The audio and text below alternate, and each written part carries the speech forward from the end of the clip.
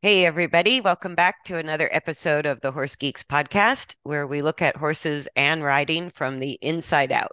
I'm Kirsten Nelson, professional horse trainer, and with me today for the first time is Dr. Anne-Marie Hancock, DVM and equine osteopath, whose practice is True North Equine in Marshall, Virginia. And I watched a lecture you did on the horse's nervous system. So that's sort of the topic for today is talking about this. I think the new buzzword I keep hearing is polyvagal. And so I want to know more technically what that means. And I did get to watch a YouTube video on you giving a lecture with some visual elements, which we won't have today in the podcast, but that was really helpful to look at the different segments of the nervous system. Oh So I, yeah. Well, if anybody wants access to that video, they can contact us afterwards if somebody's really interested, and we can send it to them. Oh, great. Okay. And so I will put all your contact information in the show notes and in the information box below on YouTube. So let's like the nervous system fascinates me. And for years, I I sort of just call it the learning frame of mind in a horse. That if the horse is not dominant in the parasympathetic nervous system, literally can't learn. So the learning frame of mind in the way I train basically equates to a parasympathetic state. And so I want to go from your perspective, maybe talk about the nervous system, the polyvagal part of it, and your take on what you see as a veterinarian, why the nervous system has become so important to you too. Absolutely. So I think the interesting part is that we've changed from looking at the parasympathetic and sympathetic nervous systems as being an on-off, and now we're talking about it as that there are multiple gradients of that, and that it's not just one or the other. And there's this third section of the parasympathetic system that we need to think of that has to do with where mammals go when they have just had too much. It's kind of that response that we call the freeze response, which would be like when the rabbit gets caught, this is where it goes. This is into this third nervous system section where they just sort of shut down and kind of numb the outside of the body, and they pull blood away from the brain, and they're just kind of there but not really present. And so I think by dividing it into three sections now, we've really explained how the body functions and copes better. So, like you were saying, there's this very healthy parasympathetic system that we call the ventral vagal system. So, the parasympathetic is innervated by the vagus nerve. So, that's why it's called ventral vagal, and that's where you want to be. So when a mammalian system is in ventral vagal, everything is able to heal. So the tissues are able to heal. Your hormones are working correctly. You're getting a lot of blood flow and good sugars to the brain as well as to the gut, to the periphery. Like everything's kind of in balance, and the body is sort of functioning on this nice, even keel. Like you're talking about from a training standpoint, they can think, so they can see what you're asking and think about it and give a response. And it's a measured response, right? Um, so what happens with fight or flight or sympathetic is that sympathetic is really movement in itself, right? So if you're going to be training and you're going to be moving, there's kind of this blend of sympathetic and parasympathetic when you're actually doing activity, and Right, that's healthy and normal. So it's okay to have sympathetic. It's just that when it becomes overwhelming, that's when we start to think about it as fight or flight. So right, in that fight or flight system, then the blood is going to the muscles and to the heart. And you're taking blood away from the gut, away from all of your endocrine system, like your hormones, you're taking it away from the brain. And you're not healing, you're breaking down tissues to have energy, right? To run. So it's not a very healthy stage to stay in if you want to heal, because all you're doing is breaking things down. So I think, from a standpoint of a veterinarian, we need to think of it as if the horses are in that state and they stay there, they're not coming back to parasympathetic, so they're getting worked and they're really hyped. And then they go back in their stall and they wheel around the stall for 23 hours. And then they go back out and they ride again. They're staying in that fight or flight zone. They're never going to heal, right? So if Right. they have a tissue injury, it's going to be much, much harder to get it to heal, or they're much more likely to have stomach ulcers because they might be creating a problem, but then they have no way to get rid of the problem, to fix the ulcer once they get it. So I think, a lot of the problems that we see in modern medicine have to do with this sympathetic state being present too much of the time. So the horses can't come back to normal. So I have a Um, question for you mhm. quickly. Is Yeah. like I've talked about the nervous systems, not I'm really anxious to hear about the polyvagal, but like the sympathetic, parasympathetic operating more like hot and cold water, that there can be degrees. Is that Mhm. accurate? Yeah, there's a really great graph. I think it's from Steve Porges and the polyvagal people that are the ones that originated the theory. So it's Hmm. the polyvagal theory actually came out of psychology and sociology. And all of us osteopaths are like, oh my gosh, this is the theory. This makes so much sense from a nervous system and physical standpoint. But he has this amazing picture where he kind of shows like mixes of, here's ventral vagal plus sympathetic, here's dorsal vagal plus sympathetic, here's dorsal vagal plus ventral vagal, all kinds of different combinations of the two that are part of normal reaction. So like Right. intimacy is actually dorsal vagal and ventral vagal together. So there are reasons to use all three portions of the vagal, the autonomic system and balance them out, and they can be healthy. And so it's normal to kind of fluctuate between them. It's just that if there is no fluctuation, especially if they're staying in a state that's either the sympathetic or our third condition, the dorsal vagal, that it's unhealthy. Got it. So that dorsal vagal is the third segment that we've sort of just started talking about. That's kind of new as far as to how people think about the autonomic nervous system. And so what it is it's more of a like we think of it as the most primordial, the oldest portion of this whole system that's been around forever. And it's a coping mechanism. So it's what's supposed to happen when the body can't deal anymore. So when a person or an animal is overstressed and they're just done, this is where they go. And so you kind of shut down that sympathetic system, right? So you're not moving as much anymore. It's not so active. And it sort of numbs the brain. Like I said, you're taking away the blood flow, and the nutrients to the brain. And you're not really even digesting well anymore. It's just sort of pooling fluids into the viscera. Nothing is healing, so it's just a state of being, and they're kind of checked out. And I think that it's really hard to work with to interact correctly with an animal or a person that's in shutdown. So they're functioning, but they're not really connected. And so I think that's what makes it so hard. Oftentimes when people first get into riding, they go to a schooling barn and they're taking lessons on somebody's 20-year-old school horse that plods along, and you can kick it as much as you want and it doesn't go anywhere, and that kind of thing. That is a horse in shutdown. So we think of these horses a lot of times as being very gentle and sweet and tolerant, but they're really just not there.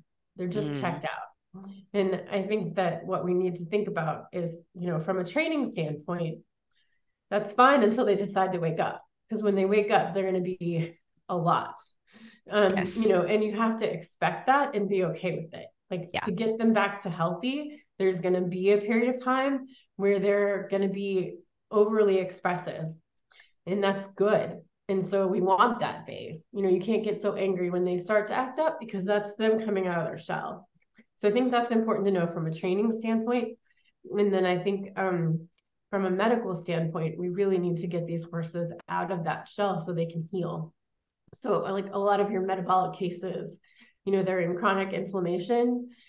They have fat pads, everything else. I think those horses have a lot of symptoms that could be associated with being in shutdown. So we need to kind of help them connect as part of how we help that nervous system work and get them healthy. Interesting. Yeah. So I think it is kind of a cool way to look at the world where you can kind of, you can affect the nervous system, which can affect the whole body and the health and the brain and everything. Um, So I also borrowed a lot from psychological models for horse training. And would you say, like, talking about especially the dorsal vagal segment of the nervous system, that that's more related to like freezing and fawning behavior mhm. versus the fight and flight behavior of what we considered the other part of the sympathetic nervous system? Yes, Yeah, definitely. because fight It, and flight are going to be movement either towards or away from the fear trigger, where freezing is no movement until it's explosive movement. And then fawning, I categorize as movement in order to placate. Like the survival mechanism is, and they say fawning was first described with like abuse victims or people with Stockholm syndrome, that you just learn how to cope because the level of stress is so high. And in horses, we call them perfectly trained, which I just, it just makes me crazy.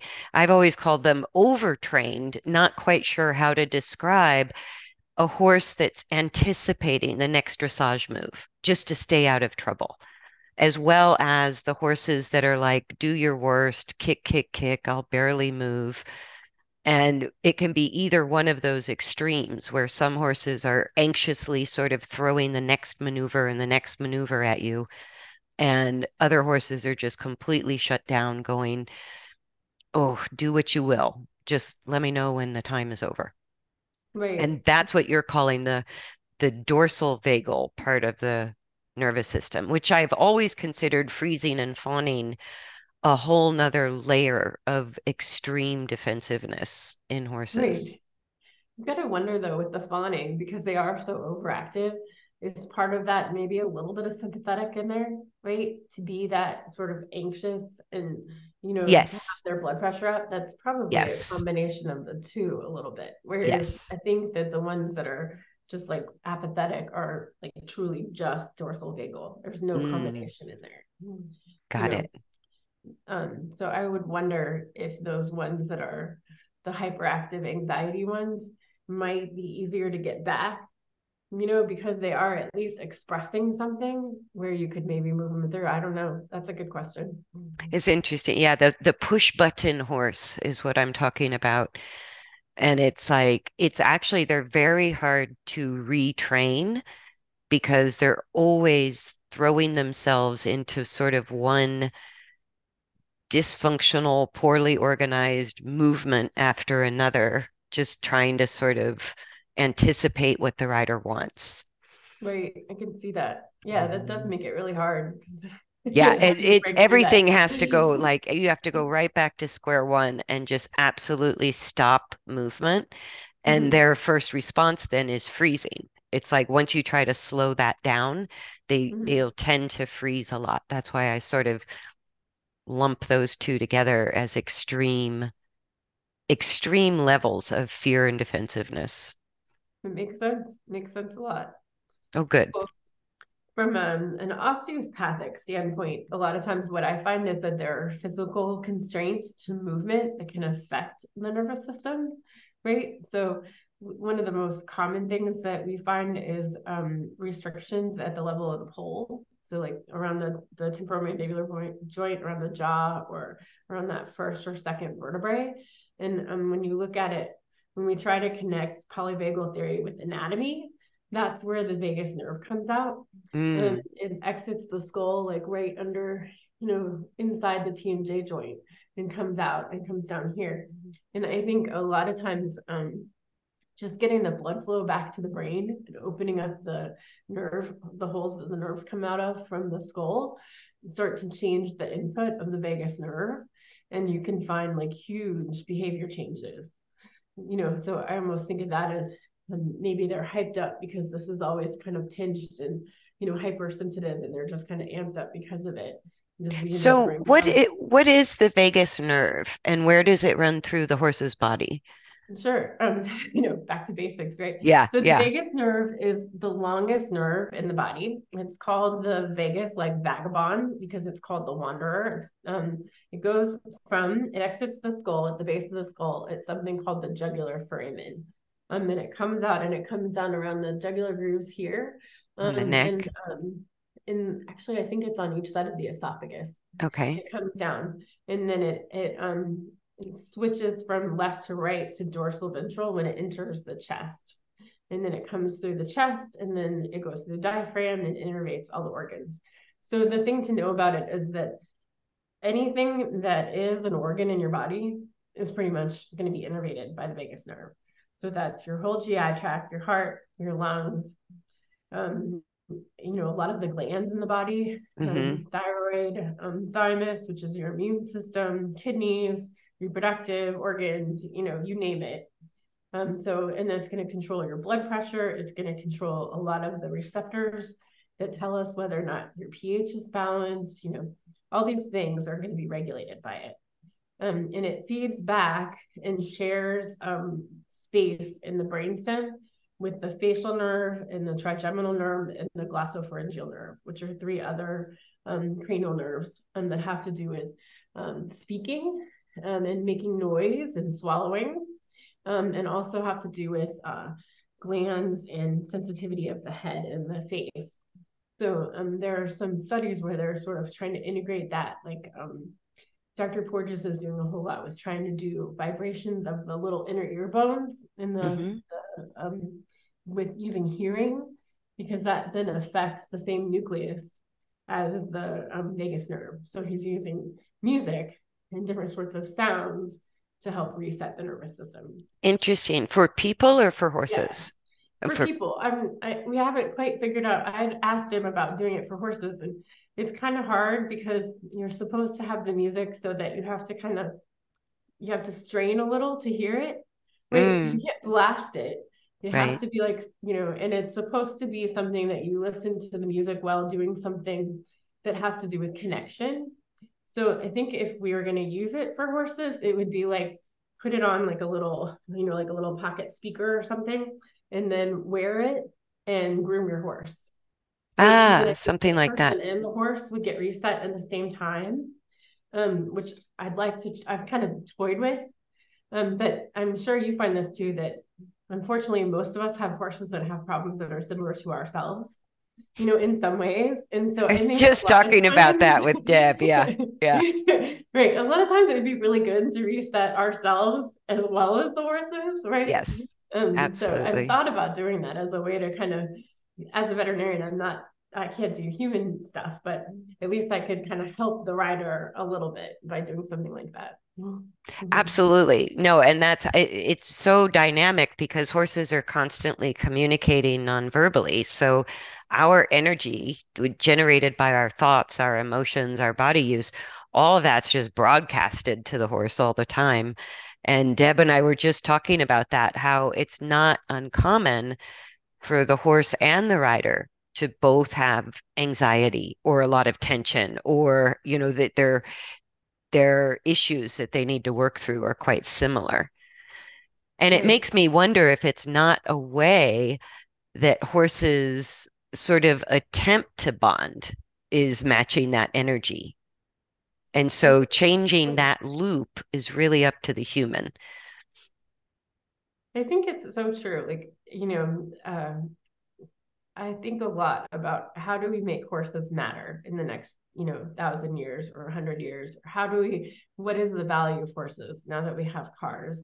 Yeah. And I think that that's really what their value is that there's so much to the connection between people and horses. And there's so much we can learn from each other, because they are such amazing energy readers and they're so in touch with the people around them that they tell on us, right? If you're not present, if you're not taking care of yourself, they're telling you, whether you Yes. want to hear it or not, they're telling you. Yes. Yeah. So And a lot of what we label as behavioral problems, I see firsthand is the horse sort of trying to train the owner. Right. Like, you need to pay attention to this or we're both going to get killed, Right. right? Or you need to change this and I'm going to just keep giving you this private lesson until you get it.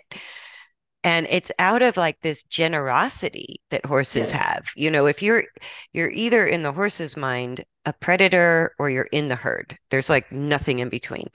So if you're in the herd, sometimes, very often, I'll watch horses try to train their owners with better survival skills. I know, right? Come on, mom. Going, you're gonna get, we're all gonna get killed if you don't get this. Right. Just Yep. like I watched my older horse train my young horse out in the pasture. It was like, these are the lessons you need to know so that we can all survive as a group. That's right. Exactly. Yeah, and that ability to connect. Like I've even been looking more and more into the Heart Math Institute research on how horses affect humans, even the heart rate of humans, just by being Hmm. present with them. And it's that thing that none of us can put our finger on, that there's something about horses that we just want to be around, or we feel better when we're around them, or it's a genetic mutation we have that makes us revolve our lives around horses. I don't know what it is, but Yeah, it's that, yeah, there's something amazing about that connection when you can feel it. Like you guys, when you have that energy kind of connection with the horse where all is right with the world.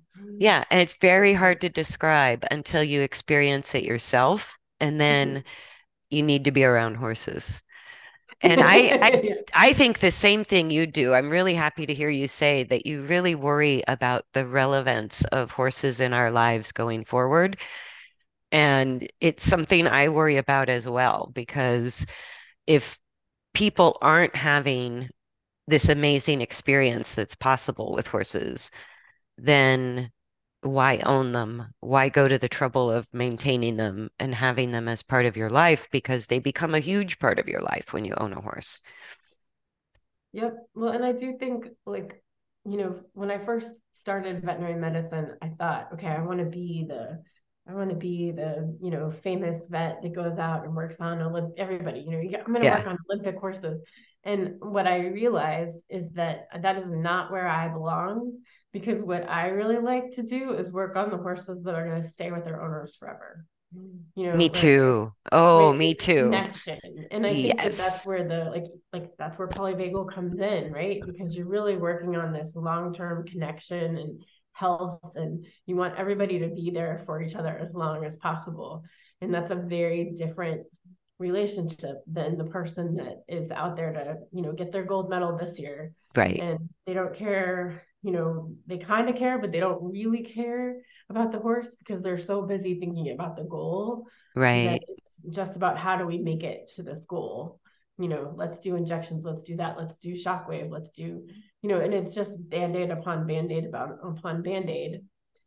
And every time they put the saddle on, the horse is putting his ears back, and like you were saying, the horse is trying to give them the lesson, right? This yes. isn't Yeah. working, and they're ignoring it because they're so busy focusing on the goal, Or they right? dismiss it as some, Mhm. negative personality trait of the horse. And I go, Right, no, that is their communication. right, they're trying to tell you something's not Mm, working. yeah. Yeah. But I think that that's kind of when we talk about that polyvagal theory, if they're not getting heard, if they're the horses are trying to do their job and they're just getting pushed and pushed and pushed, I think that's another reason to go into shutdown, right? It's that overwhelm. They just can't deal anymore. So those are unhealthy horses. So they're more likely to have more medical problems because they're they're not Or being able to express things. They don't feel safe. They don't feel heard. And that's kind of what that ventral vagal, the healthy parasympathetic, is about, is feeling safe, feeling comfortable, being able to sleep well, being able to, eat when they want, express themselves and feel like something will happen. If they don't have that, they keep on this road towards more sympathetic and more of that unhealthy, the dorsal vagal system. So I think it's just looking at that. so by ventral vagal, which is part of the parasympathetic system, Mm-hmm. Mm-hmm. ventral, obviously the underside of the horse, that's that Mm-hmm. segment of the vagus nerve that Mm-hmm. runs under the spine, where the dorsal vagal also the dorsal side of the body, so along the back or up higher near the spine or above the spine, or So does it's it? more, I mean, they don't like innervate. One doesn't innervate the bottom and one innervates the top. So they actually come down on the neck as Hmm. left and right. And Okay. then the left one becomes ventral and the right one becomes dorsal. So the left side in general tends to innervate more of the heart and lungs and the beginning of the stomach. And the right side tends to innervate more of the abdominal viscera and the reproductive organs and the kidney. So Okay. when we look at it anatomically, that's kind of how it breaks out. So I think that that's probably, pretty true to form, right? So when you're running, you need your heart and lungs more. And when you're kind of in that dorsal vagal, you're just sort of pooling everything into the viscera. That's GI and that kind of part. So I think there's the bat. It's not like only one, does sympathetic Right. or Right. there's a Right. balance, but that's sort of the anatomy of it. And Mm. so that's interesting because the dorsal vagal is going to maybe be affected more directly by the rider balance, the saddle, Hmm. um, and influence like that might have a more direct influence because of the impact we put when we ride a horse. Even a driving harness has the saddle and some of the weights carried there between the neck and the saddle. So the vagus nerve, again, it's on the esophagus. And so the esophagus is going to come through the thoracic inlet and then it kind of rides above the heart, and goes through like in between the lungs and above the heart and comes through.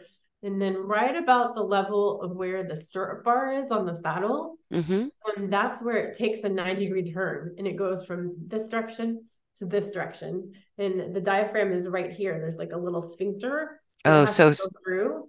So right at the stirrup bar, it's going this way into the stomach through a sphincter. So I think that we have a profound effect on the vagus nerve when we ride because we're sitting right on that area where it's turning. So where it's anywhere where you going have from a horizontal to vertically Mhm. downward. Right. Okay. And so, anytime, from an osteopathic standpoint, anytime anything has a turn, that's where it gets stuck, right? That's where we look at Ah, dysfunction. So I yes. think that that's a huge area for dysfunction, with the horses. So maybe that's part of why we see so many gastric ulcers, as well, because it's right there, right where everything's kind of coming together. I feel like a lot of horses have problems with moving correctly and flexing through their spine and using their hind end correctly. And there are all kinds of reasons for that.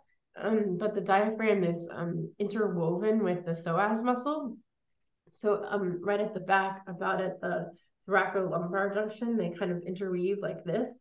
And the psoas muscle is really important for allowing proper motion of the hind end. Hmm. So if that's not working right, and there's something going on with the diaphragm at the front end, because of the stirrup bar and the way the rider is riding, then that could have a profound effect on the back end too. Absolutely. And is it related to like my understanding is maybe between like T9 and T14 to 16 is a pretty mobile area of the upper thoracic spine, or I guess that's the mid thoracic spine to the end, and that's where we're going to get the greatest mobility for, say, lateral bending or flexion and extension. Is that going to have an impact so that the use of the spine is having an impact also on the vagal nerve? Absolutely. Well, yes. So 9 through 14. So that those segments of the spine innervate the stomach and the small intestine and the spleen. I'm trying to think what else. The diaphragm has its own innervation, so it's more comes from the phrenic nerve, so that's more up in the neck. But you have all those organs underneath that could be affected with a problem in that area. I have a scratch in my throat, so I'm gonna take a sip of coffee. That's okay. And correct me if I'm wrong, but that was just my understanding is that if we're talking about the functions of, say, rotation, lateral bending, and even flexion and extension, that segment of the spine has quite a bit of mobility in all of those directions. I think it would be more that the ribs are less attached. right? Because they're not attaching as much to the sternum. They're more of those floating ribs, so they have more of an ability to move. Ah, So it's probably because of that that it has more motion, right? Because the ones in front of that on those ribs are attached solidly to the sternum. So there's very little rotation because you have like a full rib cage, right? And then these other ones, you have a lot more motion in them because they're just kind of loosely attached with just a cartilaginous connection. So I would think that would be it more than anything else. interesting. The other thing about that area, there's a research paper I read. I think the paper was titled Umwelt by a lady up in University of Michigan, I think, but talking about the horse's five senses. And Mm-hmm. that particular area that you're describing, especially around where the stirrup bar would be down to the stirrup, on horses, their skin sensitivity in that area measured higher than the human fingertip. Like it's an incredibly sensitive, skin sensitive part of their body. Hmm. I And wonder if I, that's something we've created over time. You know, like if horses that were more sensitive were bred more because they were more able to be to listen or to do what the rider asked. You know, you got to wonder if that's I always look at it like I find it interesting that that's the most skin sensitive part of their body because when they move as a herd, they're not looking at each other. They're right. feeling each other.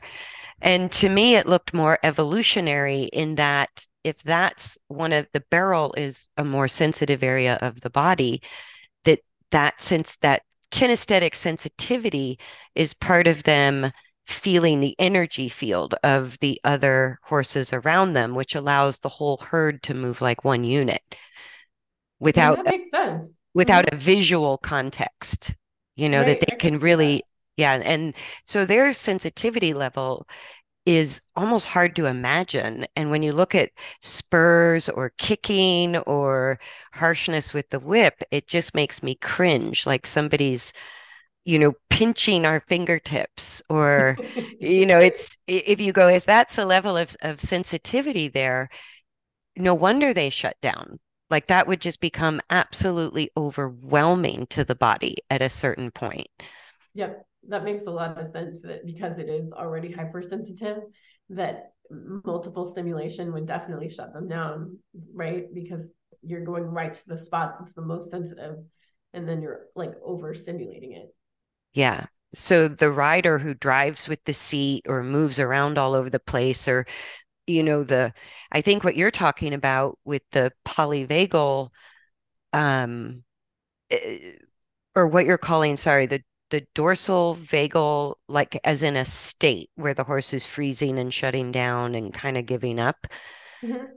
that is their coping strategy for almost too much information or too much instability in that area of their body. Yep, I think that's a good way to look at it. Yeah, it's definitely it's not a bad thing. It's a natural response and it's there to help them cope, right? So we Right. don't need to think of it as something that they're doing that's bad. It's something that they're doing because that's the way that the body helps them to deal with overwhelming stress, you know, But just it's not the healthiest use of the body. right. Right. Yeah. It's not Yeah, unnatural and it's there to protect them, but it's also not ideal or them really blossoming as an absolutely. individual. Right. Yeah. But it's there for a reason. So we need to understand it and then we need to find different ways to work with the horse so that we're not taking them to that state. Right. You know, like you know, that traditional sort of gosh, I hate this tickle. I'm sorry. Hold on. That's all right. Take a sip. We're good. Uh, And give it's me a second. interesting that, I ended up looking well outside of the horse world for information about bodies because there wasn't a ton of research mechanically with horses. There's, some really key studies that look at functional anatomy, but from a training perspective, I was like, okay, I can understand that for the health, but how do I keep through training? How do I support my horse's health and well-being? Right. Yeah, it's hard to find. You're And right. I had to look outside of the horse industry and then find the support of the actual research on horses. But A lot of it came from studies on human athletes or human psychology or sports medicine, that kind of thing. I think we're kind of we're you and I are both looking at things in a way that is not necessarily mainstream. And when you are trying to look for answers, sometimes the best place to go is outside of your own, little wheelhouse when you aren't looking for something mainstream, because you start translating things from other species or other modalities, and then you can just bring them in, and they just make so much sense. It does make sense. Yeah. And it's like you can kind of even trace it back to some of the classical training masters. But at the time, I mean, we're talking 16, 17, 1800s that some of these training books were written. And while these guys are brilliant, the translation of the information isn't necessarily accurate. Right. Yeah. I know. I had But we a stick I, to it. We stick to it like it's never going to change. right. I Yeah. had an eye-opening experience about a month and a half ago, 2 months ago. And I was trying to make some videos of my own horses to use for a dentistry lecture that I was giving. And so we were trying to make the horses put their heads in different positions and trying different things to get them to move in different ways, because the lecture was on, how does head position and jaw position change movement. And I don't know why it's taken me 45 years to figure this out, because I should have known this a long, long time ago. Right. But I'm looking at the horses move, and all of my horses tend to move in a very balanced way, but their head and their withers and their back are all in a line. Yeah. So the top of the head and the top of the withers and the top of the buttocks are all equal, and that's how they move. They're balanced. They're in self carriage. They're carrying themselves. They're not asymmetrical, but that's how they move. And we one of the things that we did is we just took a noseband and tightened it. So nothing else changed. The rider's Hmm. riding exactly the same. Hands are in the same place. We were riding bareback, so they didn't have a saddle. You know, just put on a noseband. And as soon as we did that, all three of the horses started moving with their head, about 30 degrees up, Yeah. and their front end was much shorter, and they didn't look unsound, but they were certainly not comfortable in the way they were moving. And I just had this moment of like, oh my God, this is how people don't even realize that their horses are already in this sort of sympathetic state with their heads Right. up all the time, because they come to them that way, right? Like the first time you try the horse, their head's up and they have a noseband on and they're already moving that way. So you think that's how they're supposed to move. And everybody keeps riding them that way. And I I just know don't, that's that you're describing like the mission statement behind all of my training is after working with one of my mentors who was also an osteopath, looking at balance and posture. I go, mm-hmm, so much of how the horse moves is attributed to conformation. And I right, go, but conformation is like, okay, you can't change the size, the density, the shape of the bones, but you can change how those bones interrelate with each other, which alters the posture and the function of the absolutely. body. And Mm-hmm, so changing posture, like that's where people look at me like I have two heads. I'm like, I don't care how slow or fast the horse moves. If we're able to get from that posture you're describing with just putting a noseband on back to what you're describing is what I call the posture of basic balance. It's just that long and level use of the body, which right. means the axial skeleton is at least stabilized, that the muscles can work in length rather than that shortening contraction with, all the force on the front end instead of being controlled through the back and hindquarters. Well, and I think you can take that back to polyvagal theory. And I think that we can say that the horses that are level are in that ventral vagal healthy parasympathetic state. And the horses that are up are in sympathetic. Yes. And I think that the shutdown horses are kind of different because they're just not doing anything anymore. But I think anytime that you look at a horse and they're going around with their head up in the air, you should be thinking this horse is using its sympathetic nervous system and not its parasympathetic. So even if it doesn't appear stressed, it's not healthy and it's not going to heal itself and it's going to be prone to injury. Right. Right. So that's a way of looking at it. That's like no judgment. We're not saying that anybody is doing anything wrong, that they're Right. hurting their horse. We're just saying, here's just a state, you have to look at this and think, my horse is going to be at risk because this Well, is and not it's progressing. shifting, working with riders in a totally new way. And I love that it's coming from you as well as a vet, because as a trainer, I don't have the doctor credentials. I have to sort of, prove it through the work. But we have the ability to encourage movement in one state or another. That has zero to do with what our horse is doing. But Mm-hmm. most people are looking at training like, oh, on the lunge line, I need my horse to maintain gait and maintain direction as my first order of business, not looking at whether that posture is long and level or long and low or high-headed with short muscles and a drop back. And it's like, no, the posture and the nervous system that's sort of dominating the movement is far Mm-hmm. more important than whether our horse maintains the trot or maintains the canter or, goes over this jump or walks through that ditch or puddle. It's like we're always looking at training as what can we get our horse to do? I go, you can get a horse to do anything. The difference in their health and well-being is how they do what they're doing, not what they're Right. doing.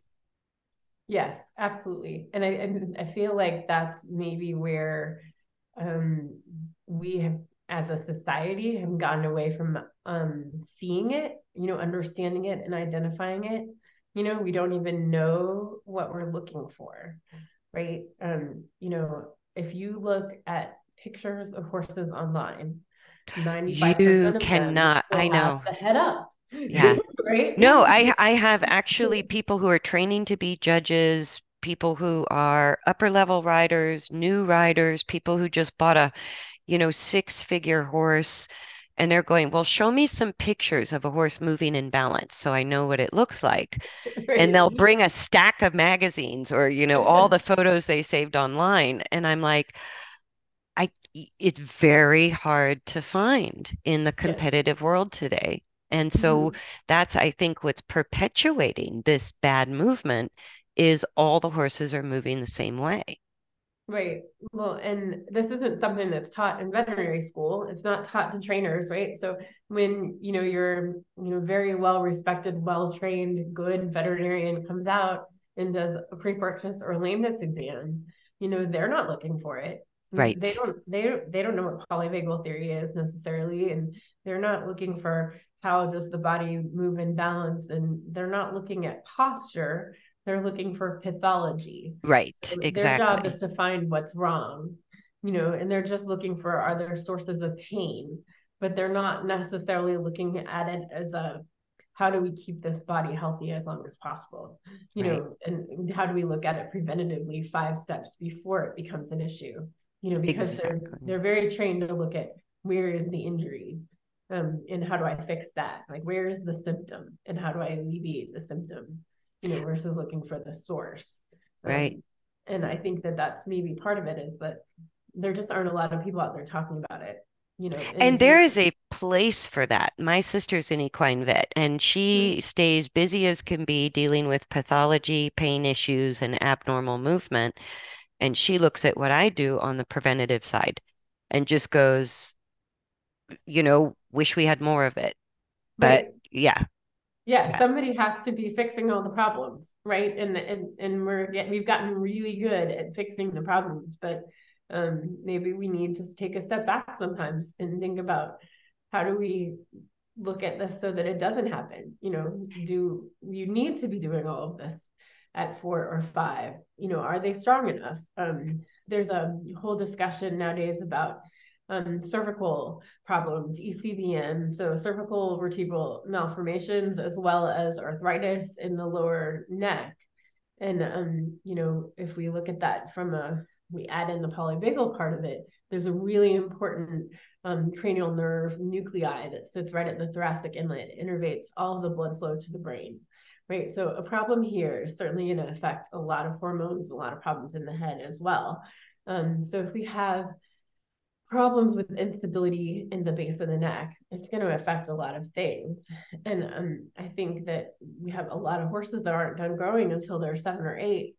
Their growth plates in their cervical vertebrae and in all their vertebrae are the last thing to fuse. Right. And they're going to be changed by how they're moving, right? So if they're moving in that high-headed state and they aren't strong enough to hold their back together because they haven't developed the top line, they're Mm-hmm. going to create a lot of problems in that lower neck, which is then going to create a lot of problems for the parasympathetic nervous system and for the sympathetic nervous system and all kinds of other things that we haven't even really, thought about when we Yeah. were looking at how they were moving. We just haven't put all the pieces together yet. And is it for all breeds of horses that my understanding was it's roughly 7 years old when the skeleton is fully mature, and the growth plates along the top line are the last to sort of stabilize. I think it's And like we 7 or 8. start when the Yeah. knees close at, between 2 and 3, we're like, oh, they're good to go because their knees are closed. It's like, I know. "Ugh." No. Yeah, I think it's 7 or 8. And I think that we also need to take into account that horses that are hypermobile, they take much longer to become strong enough to hold anything. And so that includes most warm bloods, that includes most gaited horses.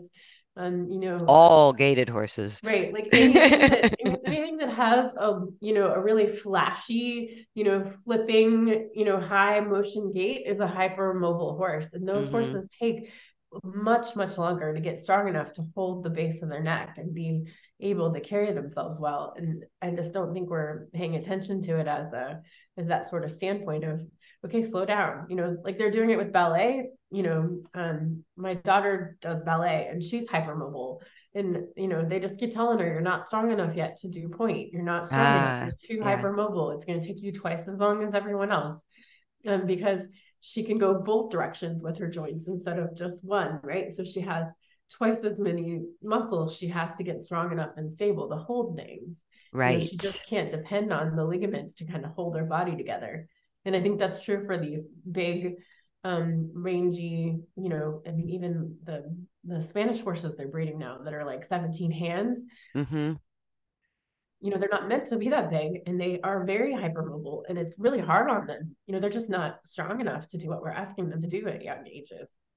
Well, and I think too, from groundwork, even at a young age, people are a lot of training starts with restriction of the neck, thinking that that's going to somehow, or using some technique or tool to quote unquote engage the hind legs by pushing them too far under the center of the body, which is stressing out the hip, the stifle, the hock, everything. But especially with a hypermobile horse, it's like restricting the neck and trying to artificially engage the hindquarters.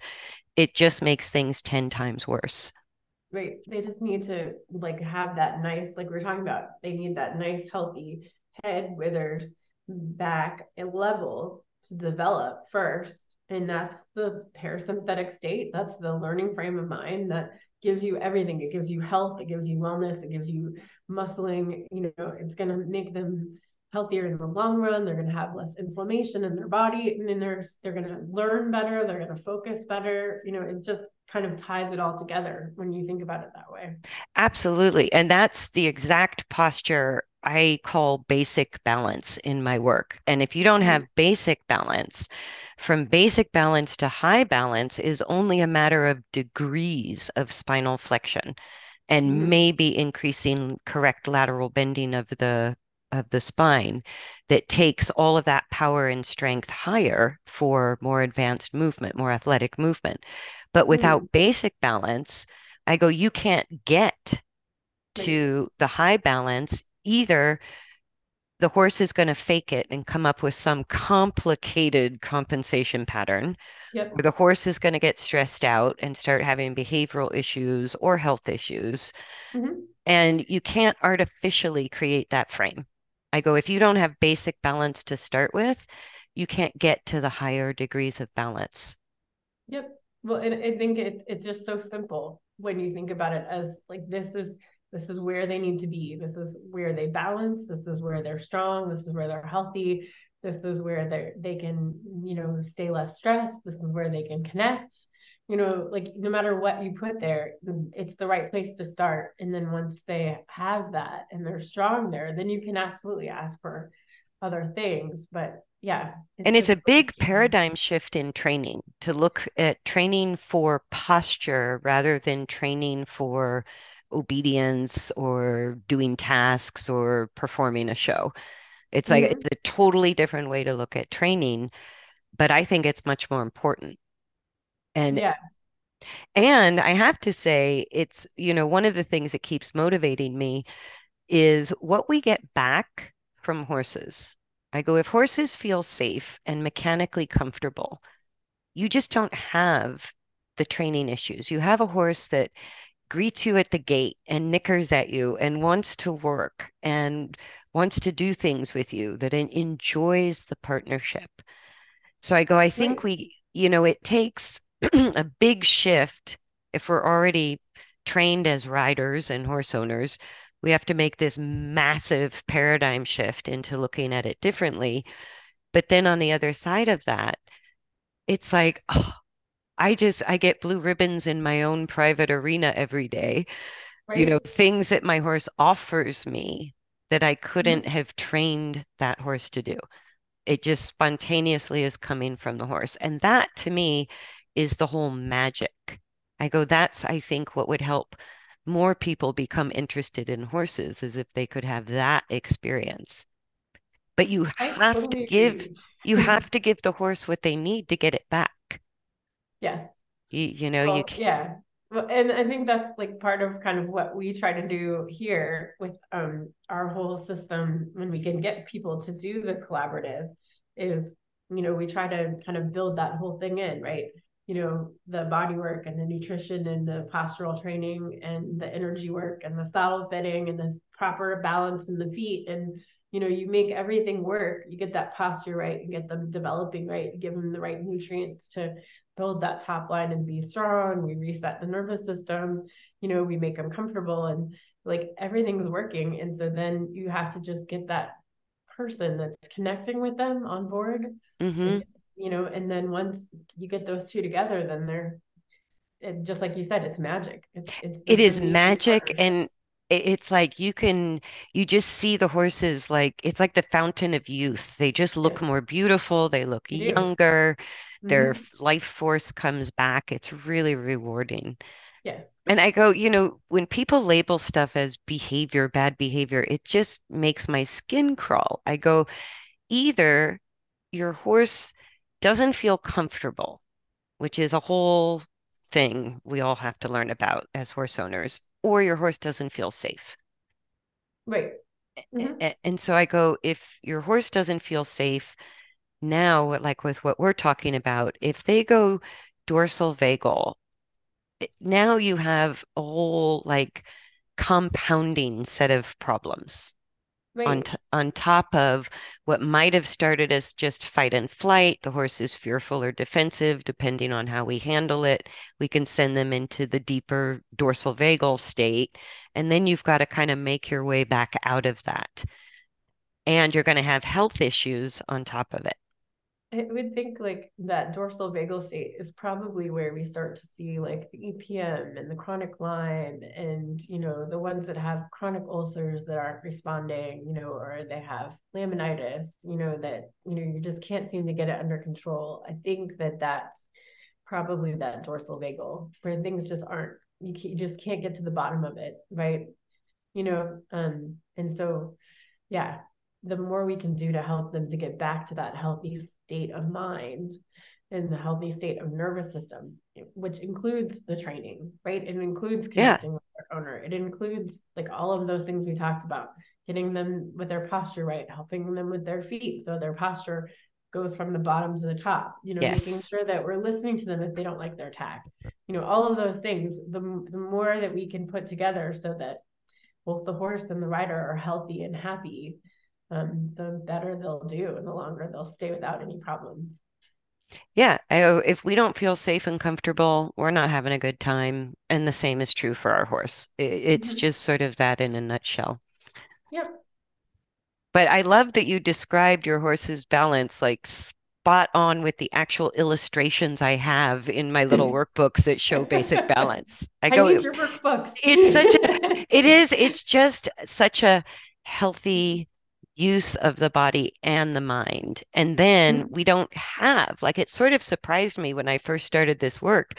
I don't have to address every single issue.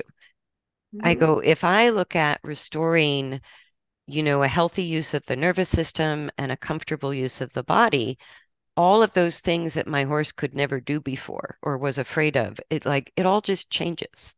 I Mhm. never address it directly. It just changes for the better. Yep. So cool. It's so cool. I know. Now, I have loved talking to you about this. And so let me just repeat, make sure I'm clear. We have basically the vagus nerve is the largest nerve in the body, and it's the wanderer, which is right. So polyvagal is sort of what is the newer term referring to almost a third part of the nervous system Of the autonomic nervous system. So of the that's auto. yeah. So there's still the sensory and the muscle part. We kind of separate those out to different sections. But this is Okay, just the autonomic, which is all of the things that you never think about that balance right. your body. That just Mm-hmm. happen. Mm-hmm. So then ventral vagal is the term more related to the parasympathetic state and dorsal The healthy vagal, one. healthy one. Mm-hmm. And the dorsal vagal is more the part of like the fight and flight, sympathetic, but much deeper as its own thing. It's basically a shutdown mode. It is. It's Where I think what you're saying is like when a prey animal is attacked, once they're sort of captured, they go into that polyvagal state or that dorsal vagal state where they're no longer afraid. They've let go, they're ready to die. that's yeah, then that's the extreme version of it. And I think Right.